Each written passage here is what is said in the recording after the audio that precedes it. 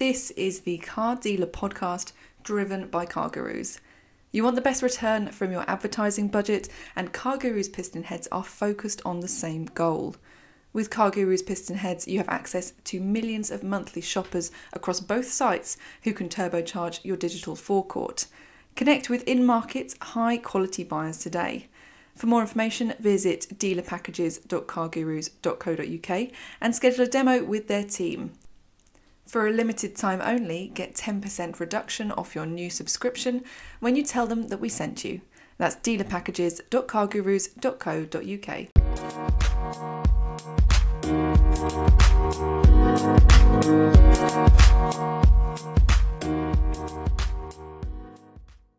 Welcome back to the Car Dealer podcast. If you've never listened before, we do our roundup of the week's news a little differently. We've made it into a competition to choose the best stories of the week, and we ask an industry guest to choose the winner. Joining me this week is Car Dealer Editor-in-Chief James Baggett, and our guest judge is Darren Selig from JBR Capital. Welcome both, and nice to have you here, Darren. What has been keeping you busy this week, Darren?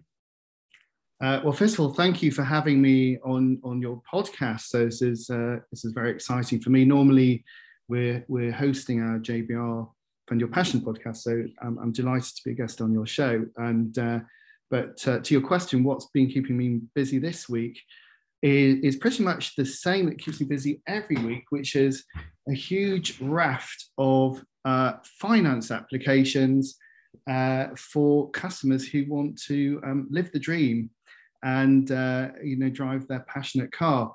And it's been nothing short of an absolute bonkers year. What you're seeing in dealer world and car world in terms of sales, in terms of short supply and new cars, pushing people into used cars, and then dealers finding it difficult to get the stock, price rises, all that good stuff is really translating into what can only be described as an epic proportion record levels in financing of these customers. And I'd love to say that's very specific to JBR Capital, but it's not. It's something that is being seen right across the industry.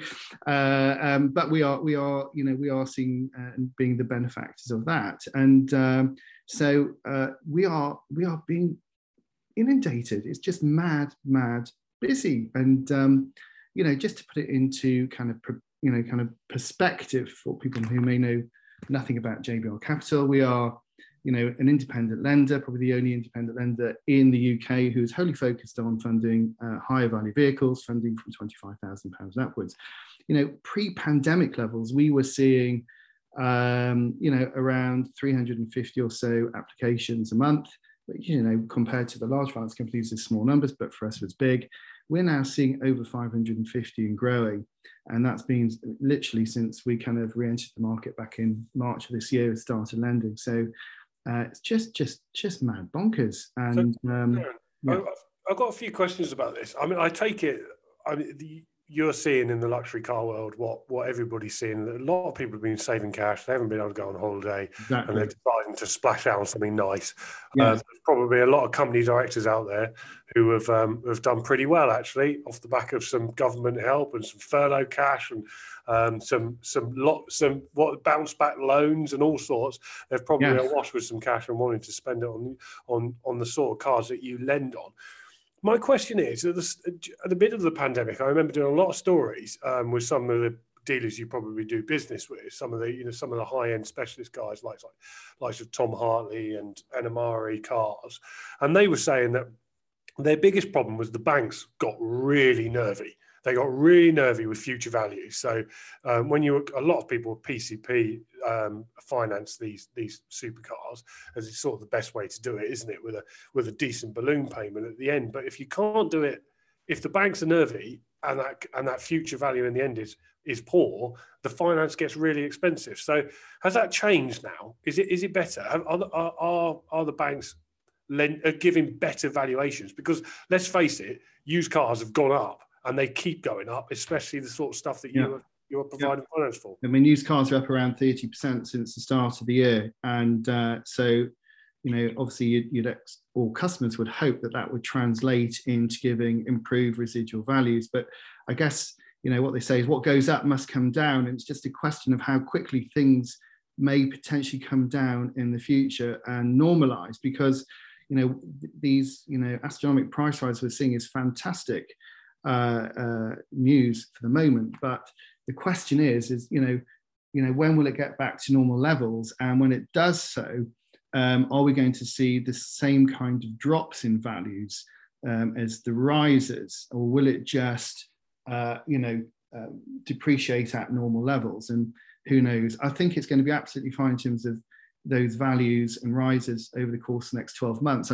From that perspective, I don't really see anything changing dramatically over the next 12 months. Maybe the price increase rises per month may start to slow as manufacturers start to increase the production and the semiconductors crisis starts to improve.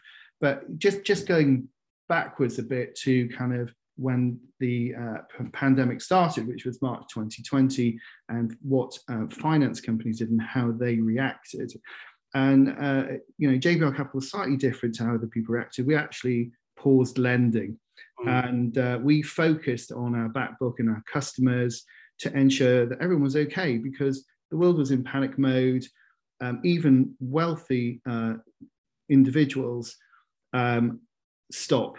So uncertainty tends to make just people stop in their tracks, even if they have, bags full of cash.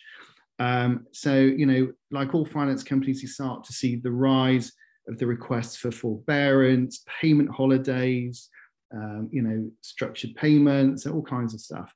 And we fared pretty well. I think at the peak, we had maybe 17% of our customers or thereabouts in some form of kind of plan or payment holiday, etc. And compared to consumer motor finance lenders, they were on 25% plus, and asset finance lenders were on, SME lenders 50% plus. But that position for us changed very quickly after the first lockdown. And as you say, James, people realised actually it is going to be okay, and actually my business is going to be okay. And actually, there's lots of opportunities where I can even make more money this year than I did previously, and that has been the case.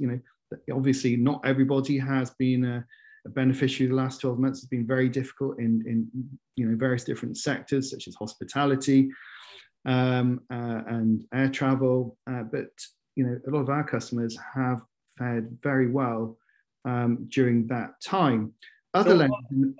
So are the banks being more bullish now? With So coming to your question, during last year we paused lending.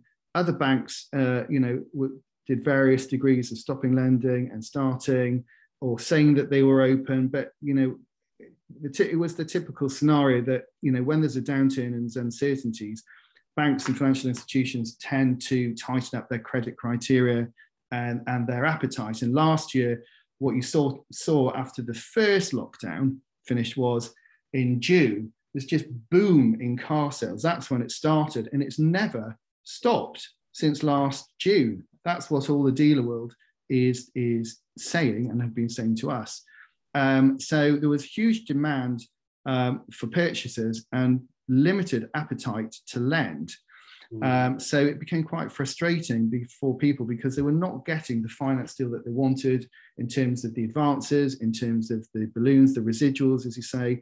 And that really had nothing to do with car values. That really was down to lenders' appetite and being cautious because, from a lending perspective, you're looking at a position of, well, hold on a minute. At the moment, we've got like 20% plus people, or whatever the number is, on some kind of payment holiday, restructured payment, lower payments.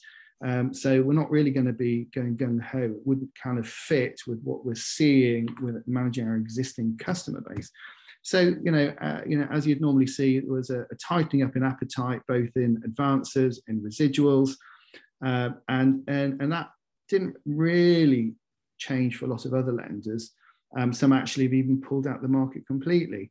JBR, then we restarted lending in March, and we've just come back doing, pretty much what we do, which is setting a deal that's suitable and appropriate for a customer for the vehicle they're buying. So we will look at the advance that's appropriate for that vehicle and the customer profile, and also in terms of the residual value, what's appropriate in today's market for that vehicle.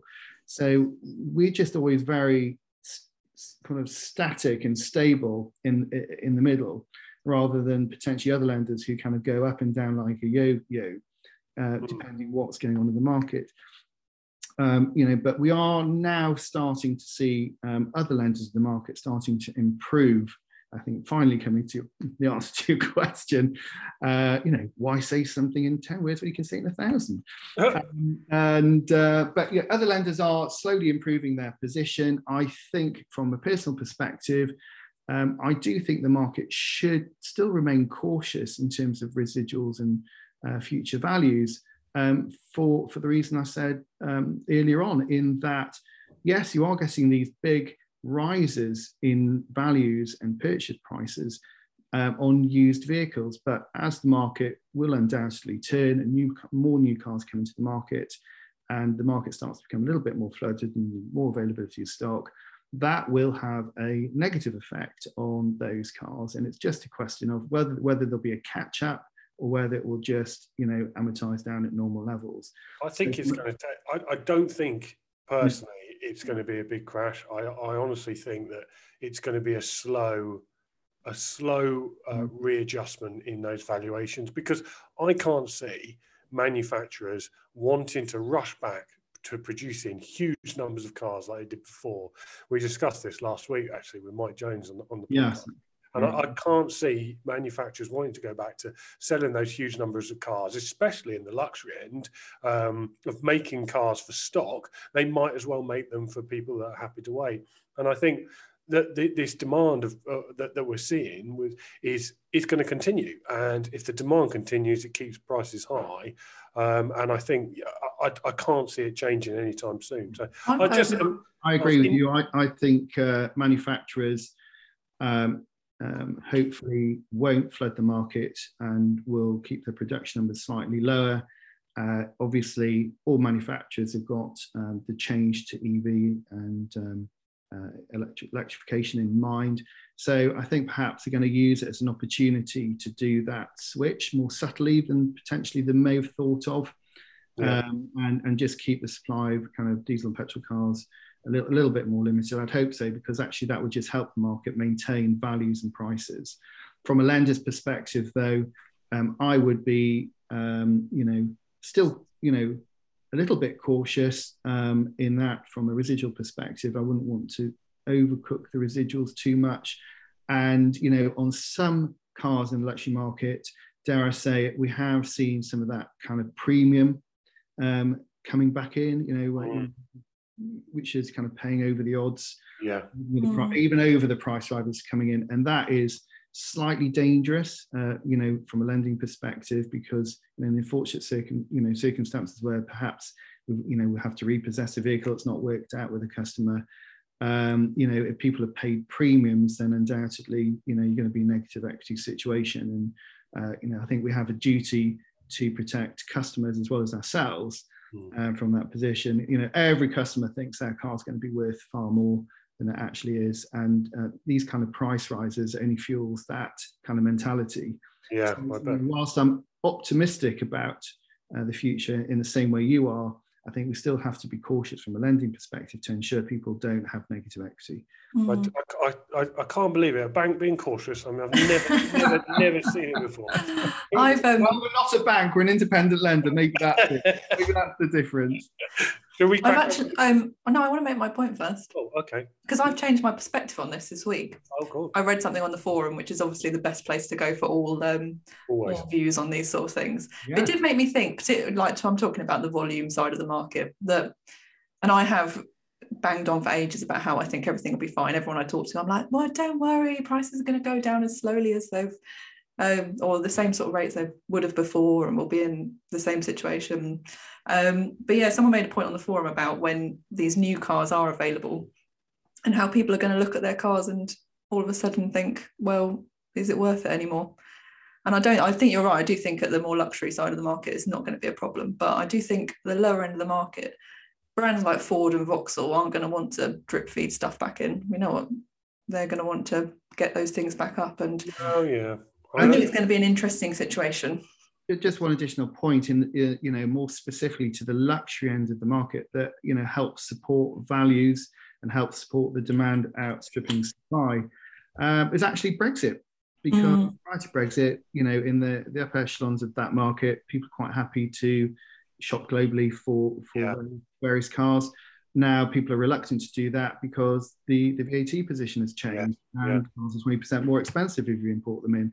So that has made a number of customers just shop in the UK for their cars, whereas perhaps beforehand they were looking kind of wider circles, which has put more pressure on the supply side.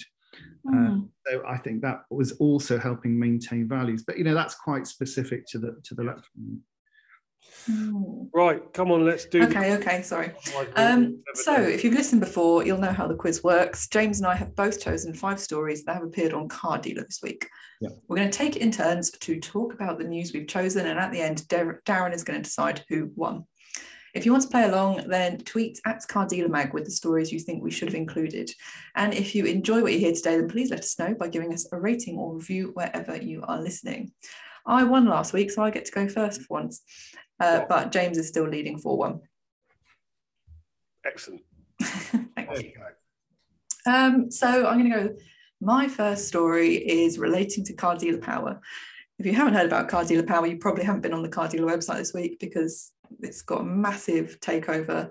Go over, watch the video. It's brilliant. We worked really hard on it, and I was quite pleased with how it turned out. But I picked out this interesting point from Kia boss Paul Philpott, who was talking about, interestingly, very similar to what we've just been talking about, how the supply situation is helping dealers. But I thought it was just interesting. He was talking about how we need to continue changing the way we look at dealerships. And he said that historically, that's what we're allowed to say, things are changing. The way we remunerate staff with short supply has changed too. And I thought that was a really interesting point about the situation we're in at the moment and what's going to be happening with sales staff, what they're getting paid. But I guess that's because you're saying, well, there's so much demand that the cars sell themselves. So why do we need to why can you make commission schemes? Cars they can't sell, can you? Yeah. And just changing the way that their dealers are looking at things when they can't just go out to the forecourt and say, which one do you want? You can have it in 2 weeks. And actually that whole new perspective on how can you manage your staff. So yeah, it was a really interesting interview and worth having a listen to if you get a chance. But I think we're going to see more change. Kind of leads on from what we were talking about last week with Mike Allen. Things are changing and people are changing the way they model their business.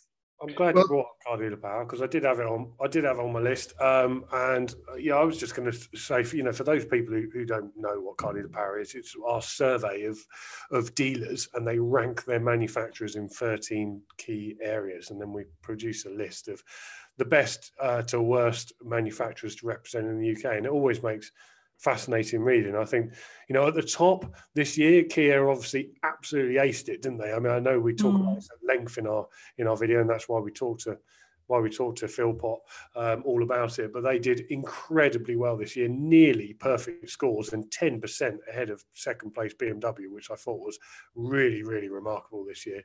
But also, I always find it interesting to see who's at the bottom of the table. I mean, especially after last year, MG were absolutely distraught with the fact that they were near the bottom of the table. They came on Car Dealer Live and we discussed how they were going to tackle it.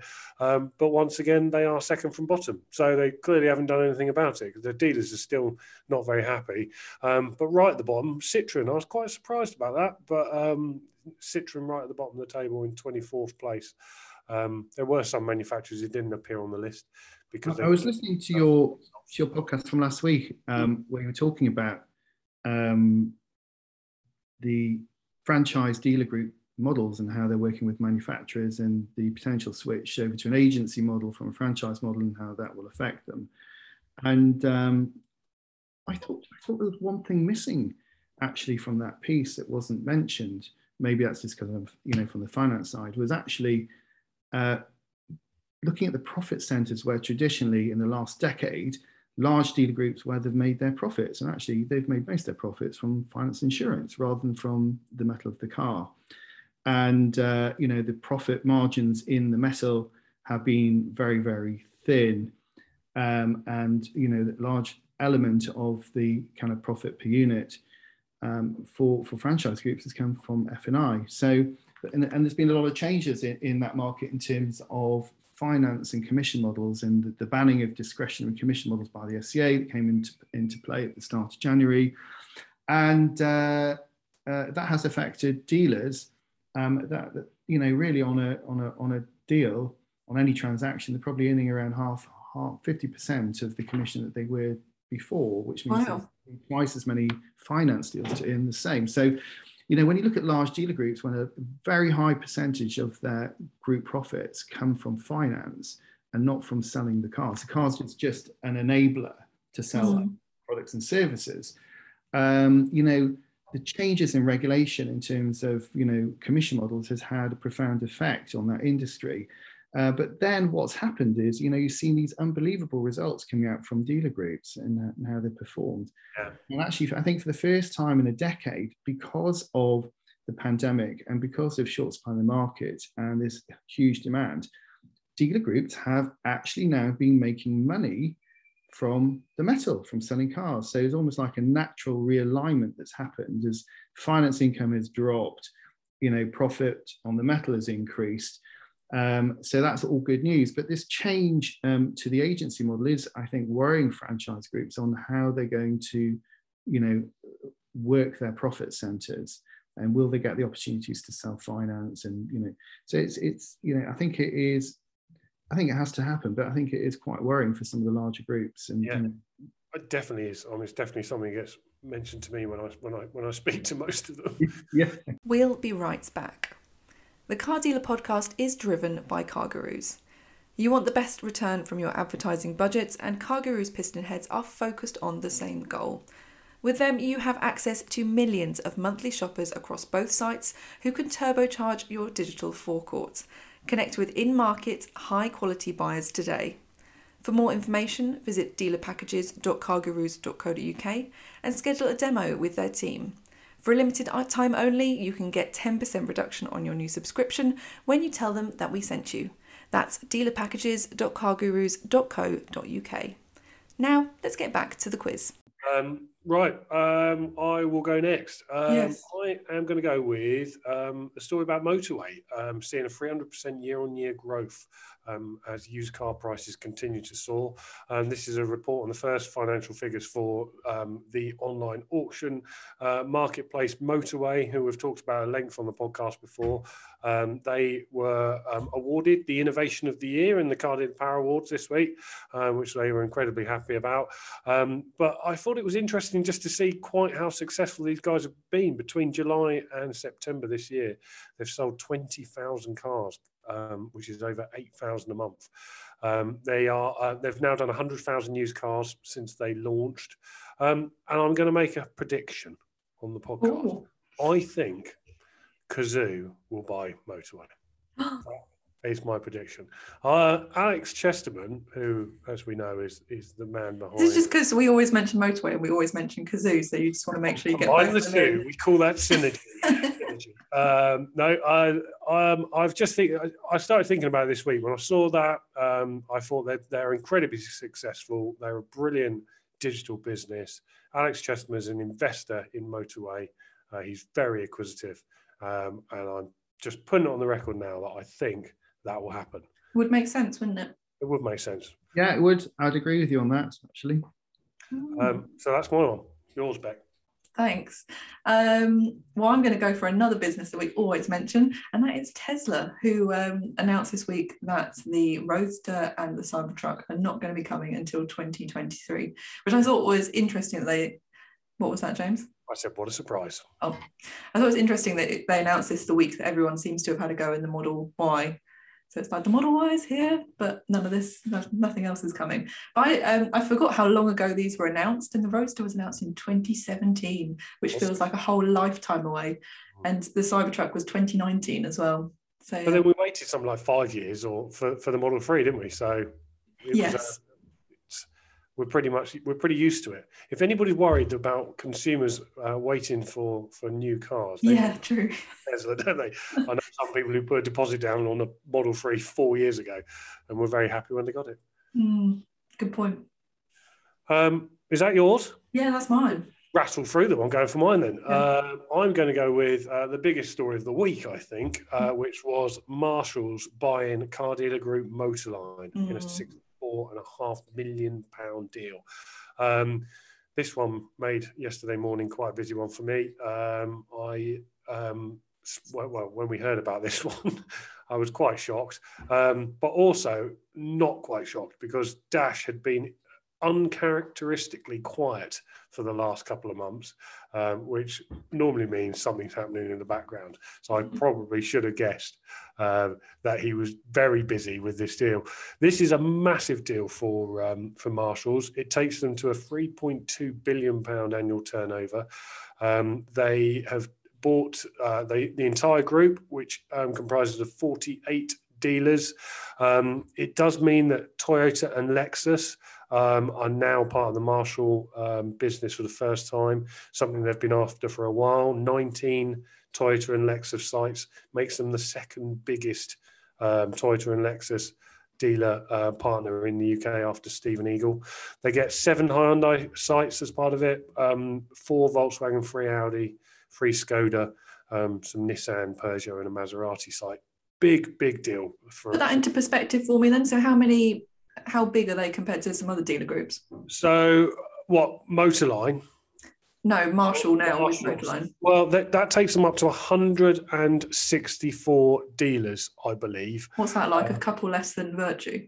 If not, slightly more. I can help you out here a bit. So really, the top dealer groups really are Sytner and Pendragon. In a quite similar size, and Sytner selling £5.5 to £6 billion of cars in that kind of range a year.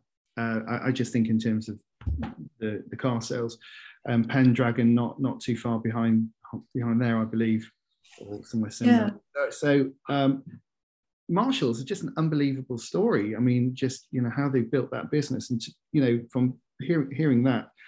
I know I did read about it, to get up to a total annual vehicle sales of 3.2 billion, it's kind of putting them in the reach of the realms of a Pendragon and a Sytner. Yes, not far off. I mean, not far off. And just looking at our car dealer top 100 from last year, which is 2019 figures, new one will be coming out soon.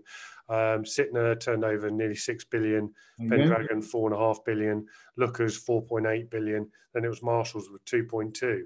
Then it was Virtue with 3 billion. We do our list on profit, so we do on EBITDA profit, not on turnover. But one of the points that Dash made to me is he said when he joined that business, it was £250 million turnover.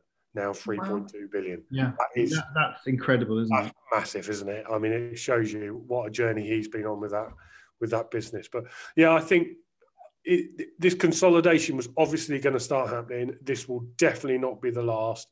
There will be many others that are starting to see actually now is a good time to sell up, isn't it? If you look at last year's figures for a lot of these dealers, they've enjoyed some healthy returns. If you're looking for a decent multiplier on your profit, now's the time to do it when you've had a good year. So I reckon there will be some dealer groups. The family that sold up Motorline had started that business in 1972. They've obviously decided now's the right time to do it, and I think there'll be many more to come. So I think the big guys are just going to get bigger. Do you think that's the change to agency model starting to worry them so they can get a good price? I definitely think it is. Take some money now, and because undoubtedly that's going to cause consolidation and reduction number of dealers. And also, Darren, I mean, it's been a stressful year, isn't it? It's been a stressful 18 months for a lot of people running businesses. It's been bad enough running mine, let alone one that's got 1,500, 2,000 employees. So, you can imagine what it's like at the top when these people have got huge bets on big businesses. You'd think if someone's coming along with a big fat check and you can retire on your yacht, you probably would. Yeah. Well, anyone wants to pay me a big fat check? We'll take it. We'll take it. Right, that's Marshall, over to you. That was my next one. So I'm going to go with one which actually kind of fits in with what we were talking about at the start, about how car buyers consistently overestimate their car value, which I don't think is news to any car dealers really, but I thought it was really interesting. Car Gurus did this report this week, and it was actually quite amazing how much some people value cars over. So it wasn't just random. They gave these 2,000 people they surveyed 5 cars and asked them to value them. But brilliant story. I don't know how I missed that. That is absolutely it was only when I was digging through today I was reading it, because I mean, if you're in the car sales dealer group, as I'm sure most people are, it's consistently people in there talking about part exchanges and how much people think they're worth and how do they think they're worth so much. And in our forum as well, the number of people complaining about what customers think their part exchanges are actually worth versus what they are worth. But yeah, it was really interesting. It's like £4,000 over. I think what was the highest one was a Nissan Leaf, which people were valuing nearly £4,000 over what it was worth. It was something like 20% more than the actual value of the car. We see that all the time in the luxury market. It's no different in the higher end as well. And our customers always miles out on what they think the car's worth. And I don't know, I only really know the luxury end, but the luxury end, every customer is a car dealer, and they think they know better than car dealers, and they just don't take into account, prep of cars and the damage actually on it, and what you need to do to get to showroom standard and dealer margins and reselling, all these good things that you've got to take into account. So you really need to be taking off, a good 15% of what you think your car's worth, which of course people don't, because they just look at Auto Trader or Piston Heads or whatever they're looking at and go, oh, look, all these cars are for sale. That's what my car's worth. So they're comparing not like for like. And I think that's where people get it wrong. That is a brilliant survey, that. And I think it is interesting because there's probably a lot of people out there, though, who do the exact opposite. And I reckon it's those people that have been selling their cars to dealers over the last couple of months, and this is why they're making such massive profit. Because I know some people say if they were offered 500 quid more than they thought they were going to get for their car, they would sell it immediately. Wouldn't go off and check online how much it was really worth. Well, actually, what's happening there is customers are getting calls from dealers who sold the car up to the last 12 months and saying, "We'll pay you back what you paid for it." 12 months ago, do you want to sell? And of course, everyone goes, "I'll get all my money back. It's amazing." Yeah, definitely selling. But what they haven't done is exactly what you just said. They haven't said, well, should I actually be getting more than what I paid for it? And they just seem to be happy to get the money back and miss a trick there. It's because it's so unusual. Listen, I had a call from my brother this week saying, I've just had a call from my Mercedes dealer saying they're giving me £5,000 more for the car I've got. And he said, I can't believe it. I'm going to do it. I said, have you actually checked online how much is really, what it's actually worth? He rang me back about half an hour later. When it's £7,000 more than it's worth. They're trying their luck. Wow. How much of the extra did he say he'd give you for the advice? Yeah, exactly. None. Hand it over, William. I am a very different side of the story, but you can tell I've been reading the car dealer forum a lot this week, but there was one story about a dealer who was trying to do a deal on a car. Guy had the part exchange and did the usual and said, well, my car is worth X I've seen on We Buy Any Car. And the dealer went to call him up and negotiate because he really wanted to buy the car off him. And the guy said, oh, sorry, We Buy Any Car have actually already upped their offer and offered to take it away. So he was like already out of the deal, which just shows how competitive it is at the moment, that We Buy Any Car are actually like calling up people and trying to do a deal with them to get their car before the dealer does. Yeah. Right, my go? Yes. Right, what am I going to go with next? Oh, I know what I'm going to go with. I'm going to go with a story about Listers accounts. So Listers accounts came out this week, and they paid their directors £7.12 million during the pandemic. And I just thought this was a little bit interesting, wasn't it? I mean, companies have been taking a lot of government help over the last 18 months, especially those in the car dealer world. Lots of car dealers have paid back their furlough cash. Some of the big listed dealers have decided that's the right thing to do. Some have even gone to pay back some of their retail rate relief. But listers claimed £13 million in furlough cash to pay its staff during the pandemic, and its directors still took home that incredible sum of money. I just thought it was quite interesting that that some of these businesses are still deciding to pay their directors big cash, and £7 million is a lot of cash. Well, I sort of think, why shouldn't they be paid? Everyone else got paid. £7 million though.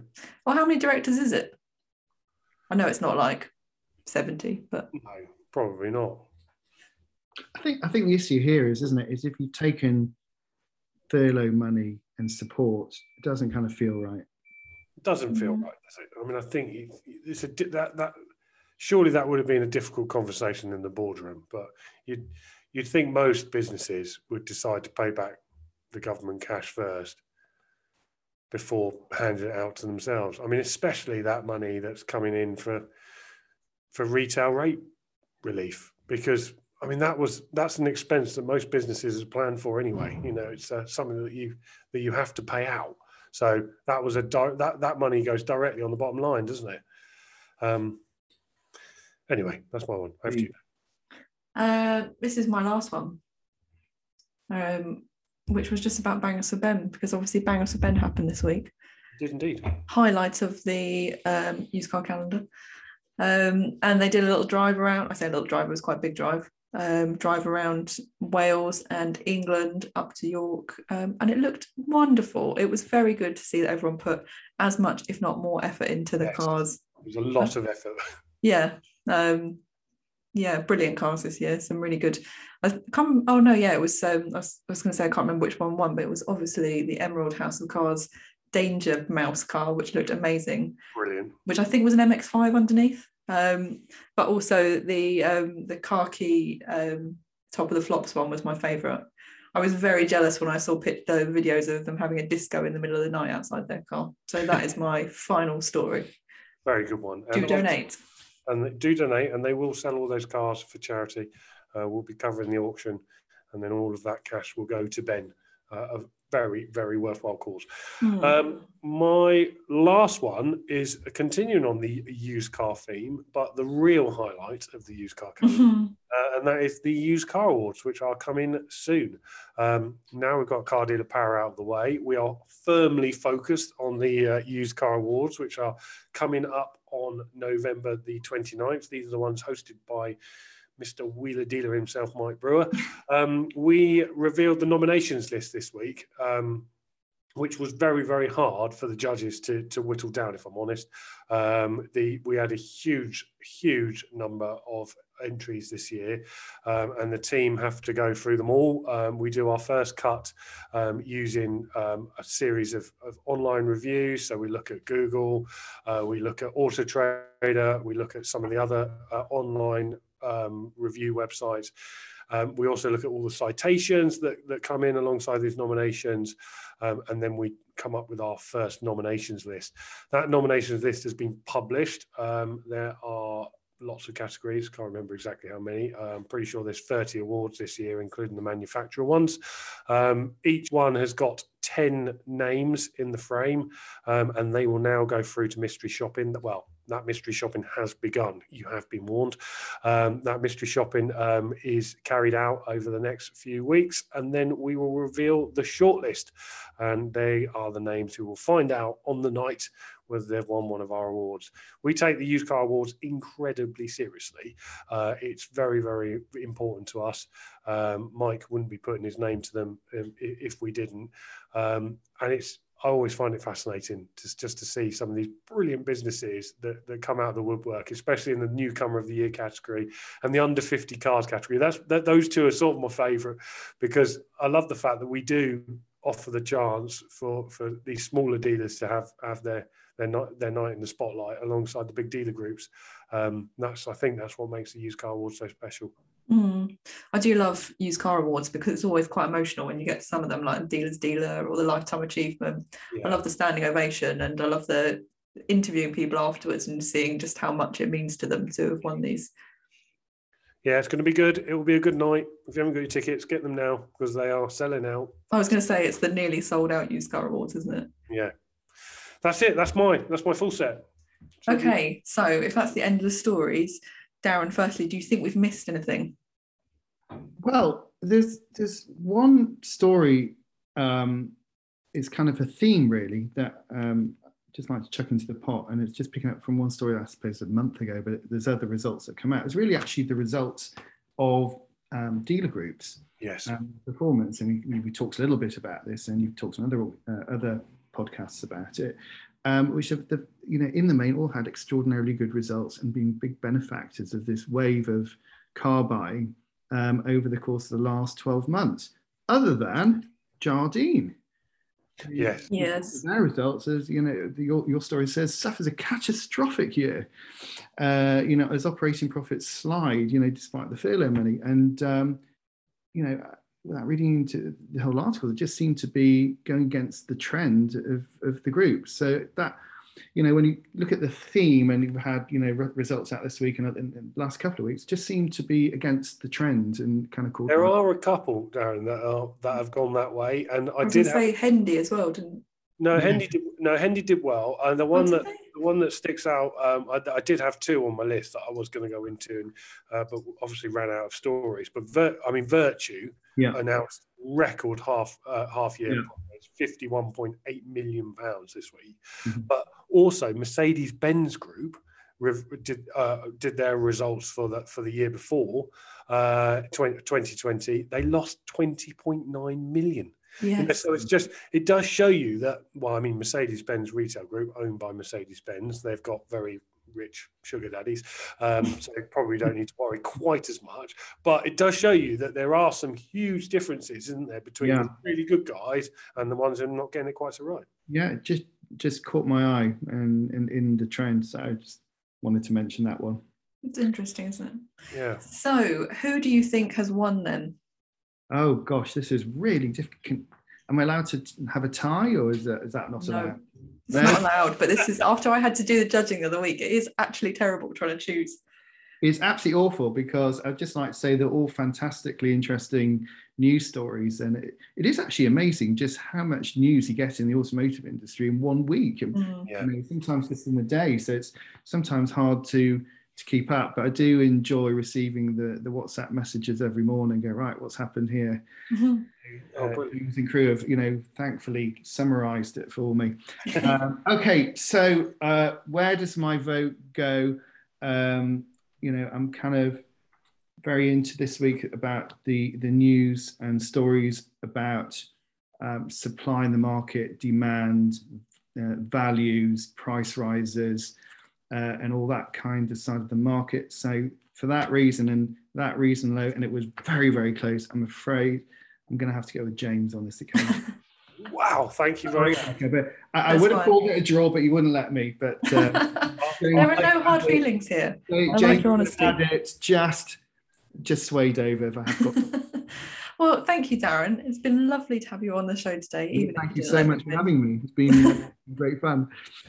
Well, and thank you, James, as well. No problems. Thank you to everyone for listening. If you want to find out more about any of the stories we've mentioned, you can click the links in the show notes below, or you can head over to cardealermagazine.co.uk and scroll down to the podcast section. Thank you again, and until next time, goodbye.